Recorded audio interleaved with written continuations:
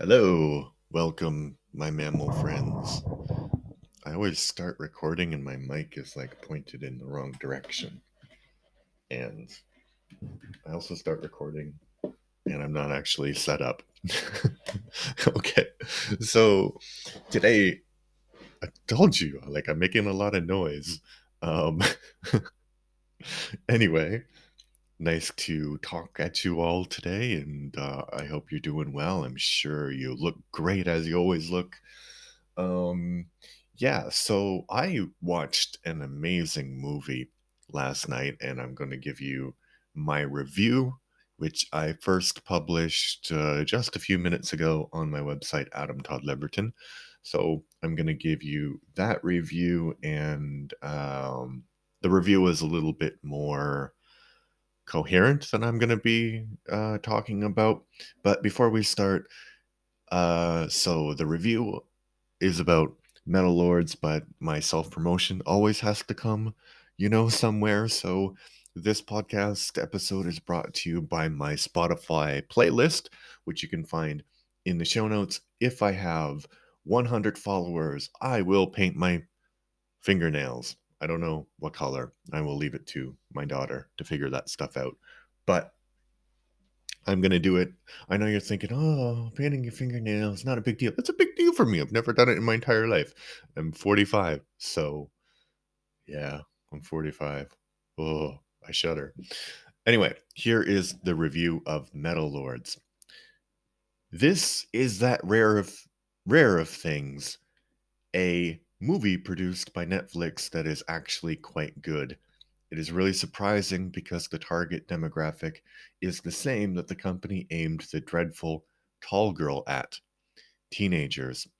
While Tall Girl invented a problem to confront its protagonist with and bottled this conflict up in a cliched rom com, Metal Lords tells a believable story with relatable characters. The plot focuses on the relationship between Hunter, a metal obsessed teenager, and his best friend Kevin.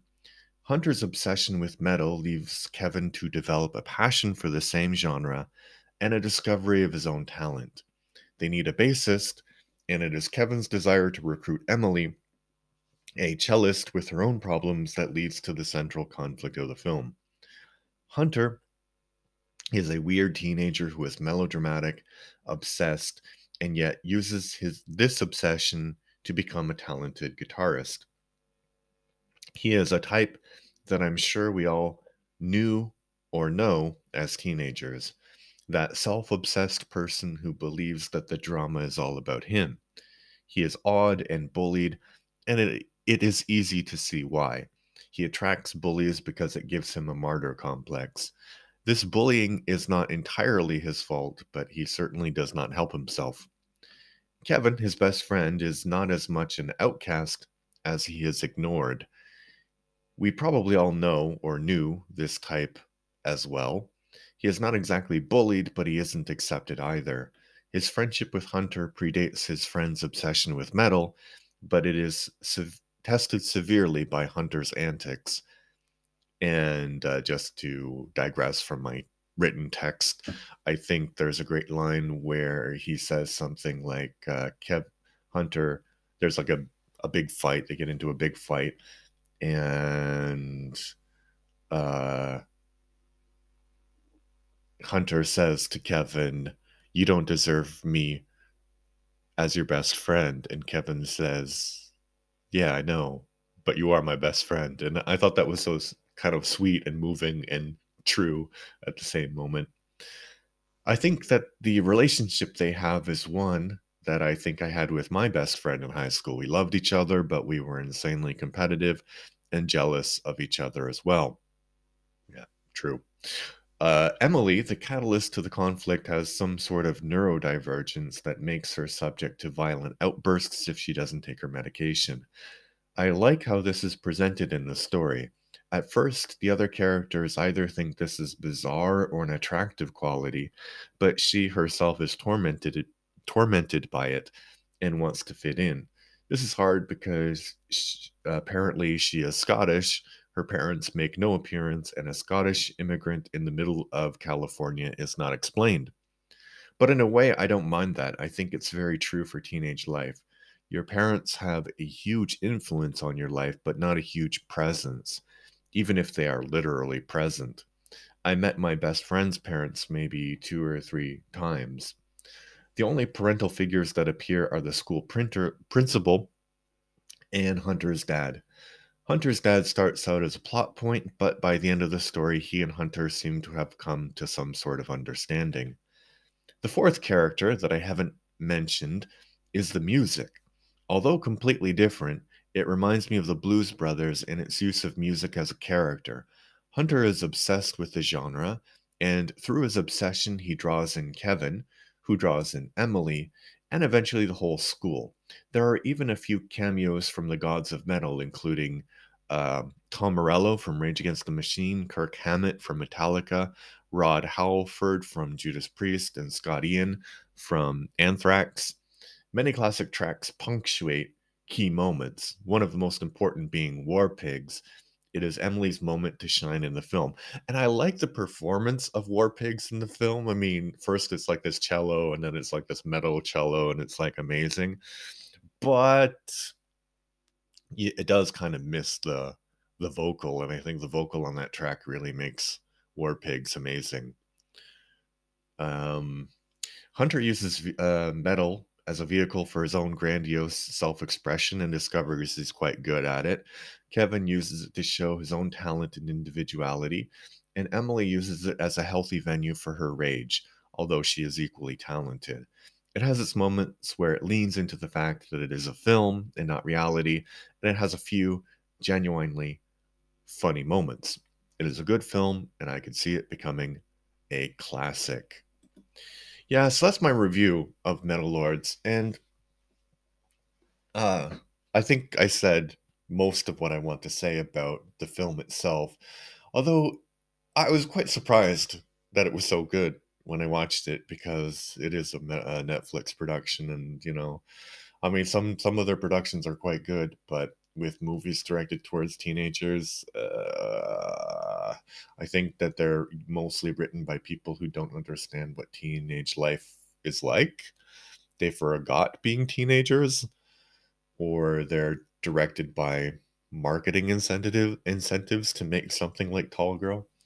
But this film, I think, really understands like the dynamic of being a teenager, the relationships that you have, and it also does a good job of treating a character with a mental illness.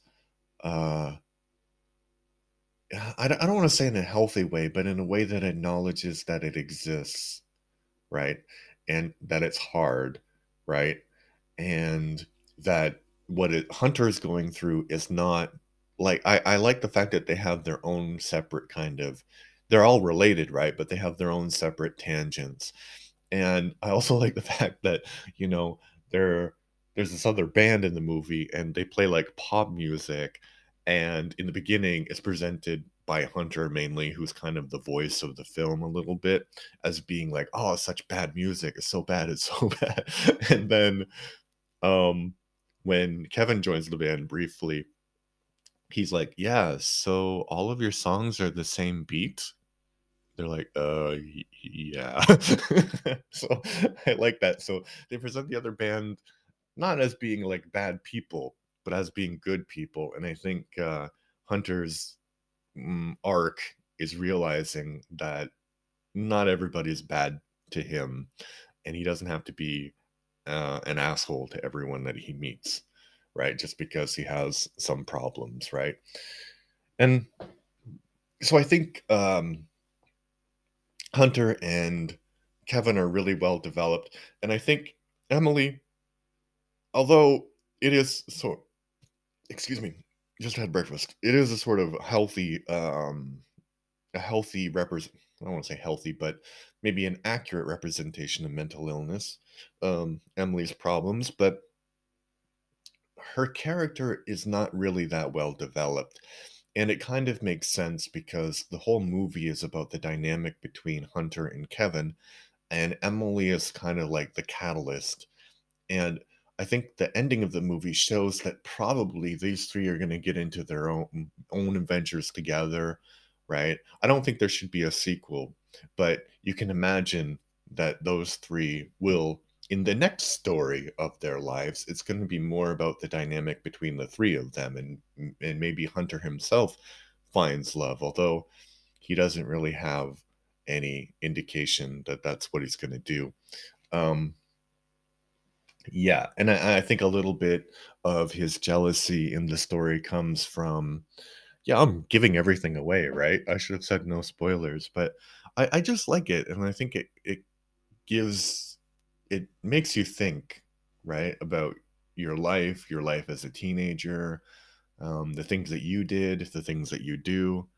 So I think part of Hunter's jealousy is that he has this narrative that he's created that he's going to become this rock god, and his best friend is going to come along with him, and they're going to be together and live together. Maybe not live together, but I had that thought like the other day that, when I was his age, I imagined, me living in the same place with my three best friends, like maybe not in the same house, but we'd have like three houses together, and, you know, we'd live together. But so he has that kind of fantasy too.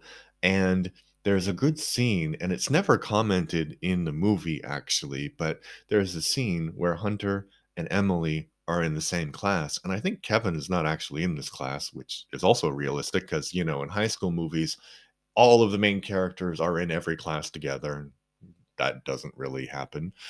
But so Hunter and Emily are in the same class, and it's like a 5-minute scene, right? And he just looks at her like, yeah, she's attractive. And you realize later in the movie that Hunter's jealousy is about the music part, right? Like he wants Kevin's attention because Kevin actually has become a good drummer and he's his friend and he has all of this history with Kevin, and he thinks that if Kevin is spending time with Emily, then he's not going to focus enough time on the band and stuff. And it's like, but also it's a little bit of jealousy that Kevin has gotten the girl that he was interested in. And there's another point in the film where I'm giving you so many spoilers, I don't care. I like talking about films, and when you talk about films and movies, you actually have to talk about what happens. I'm sorry about the spoilers. I know people feel differently about that, but you can watch a film. I think if you're interested in watching the film, you probably should watch it. Um, whatever I say doesn't matter. But there's a great part where uh, Kevin loses his virginity with Emily because they're a couple, and that I think that's a really great uh, presentation of it as well, because I think maybe that Emily has what's that called, borderline personality disorder.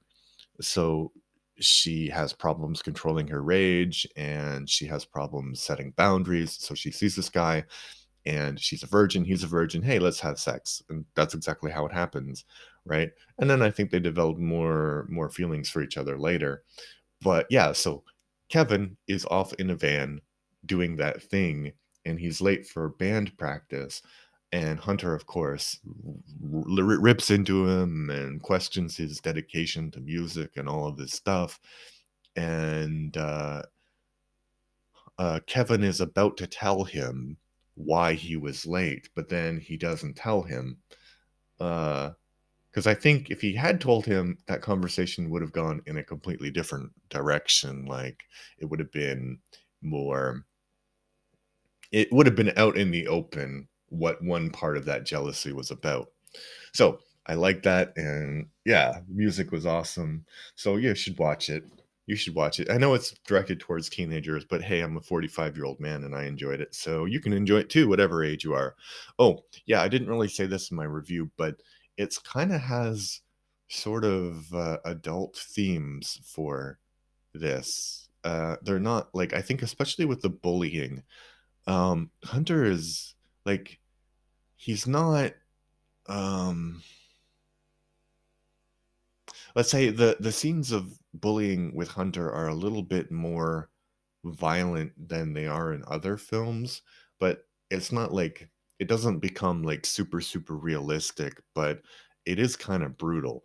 And I realized in high school, I had friends and I had like relationships with people and all of that stuff, but I kind of was bullied and it was more verbal than anything else.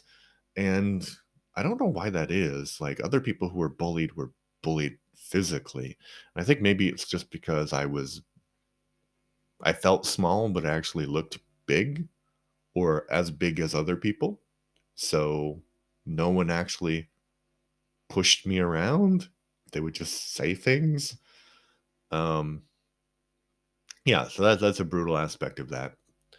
Yeah, but I recommend you watch it. Maybe not if you're 11 or 12, but if you're, from the ages of 15, 13 up, I think it's a good film. So the other thing that happened, I was before I before after maybe after I don't remember. After I was watching that film, I was watching some reaction videos to Iron Maiden, and I was thinking about like heavy metal, obviously, and heavy metal was like super popular right until I started high school. So from birth until high school, it was like the most popular genre, right? And so uh I never really like I think that the metal that I was most exposed to then was probably Metallica, and before then things like Poison and Guns N' Roses and trying to think of some other Motley Crue, big one, Motley Crue. And you might think, that's not metal. I mean, but those were the popular things when I was growing up. And then when I was in high school, grunge came and like killed heavy metal as a popular genre. And then of course people still listen to it, but it's not so as popular as it used to be. Yeah, so I was thinking about what kind of metal that I actually like. And I would say like Black Sabbath is probably the metal that I listen to most often. And Iron Maiden was popular when I was a kid, but I never really got into it. Same thing sort of with Judas Priest, also very popular, but I never really got into it. And I don't know why. So I think it might be interesting to go through a crash course of metal for me and see if what I actually like and don't like at this point in my life. Anyway, that's a lot of self-obsession at the end there. You came for a review and you stayed for the self-obsession. So, thank you. Speaking of the self-obsession, please go listen to the playlist and become a follower on Spotify. If you become a follower on Spotify, if I get 100 followers, I will paint my nails, and then I'll have to think of something else for my next um follower goal, I guess we could say. Anyway, thanks for listening. Have a great day or evening or morning or afternoon. Bye.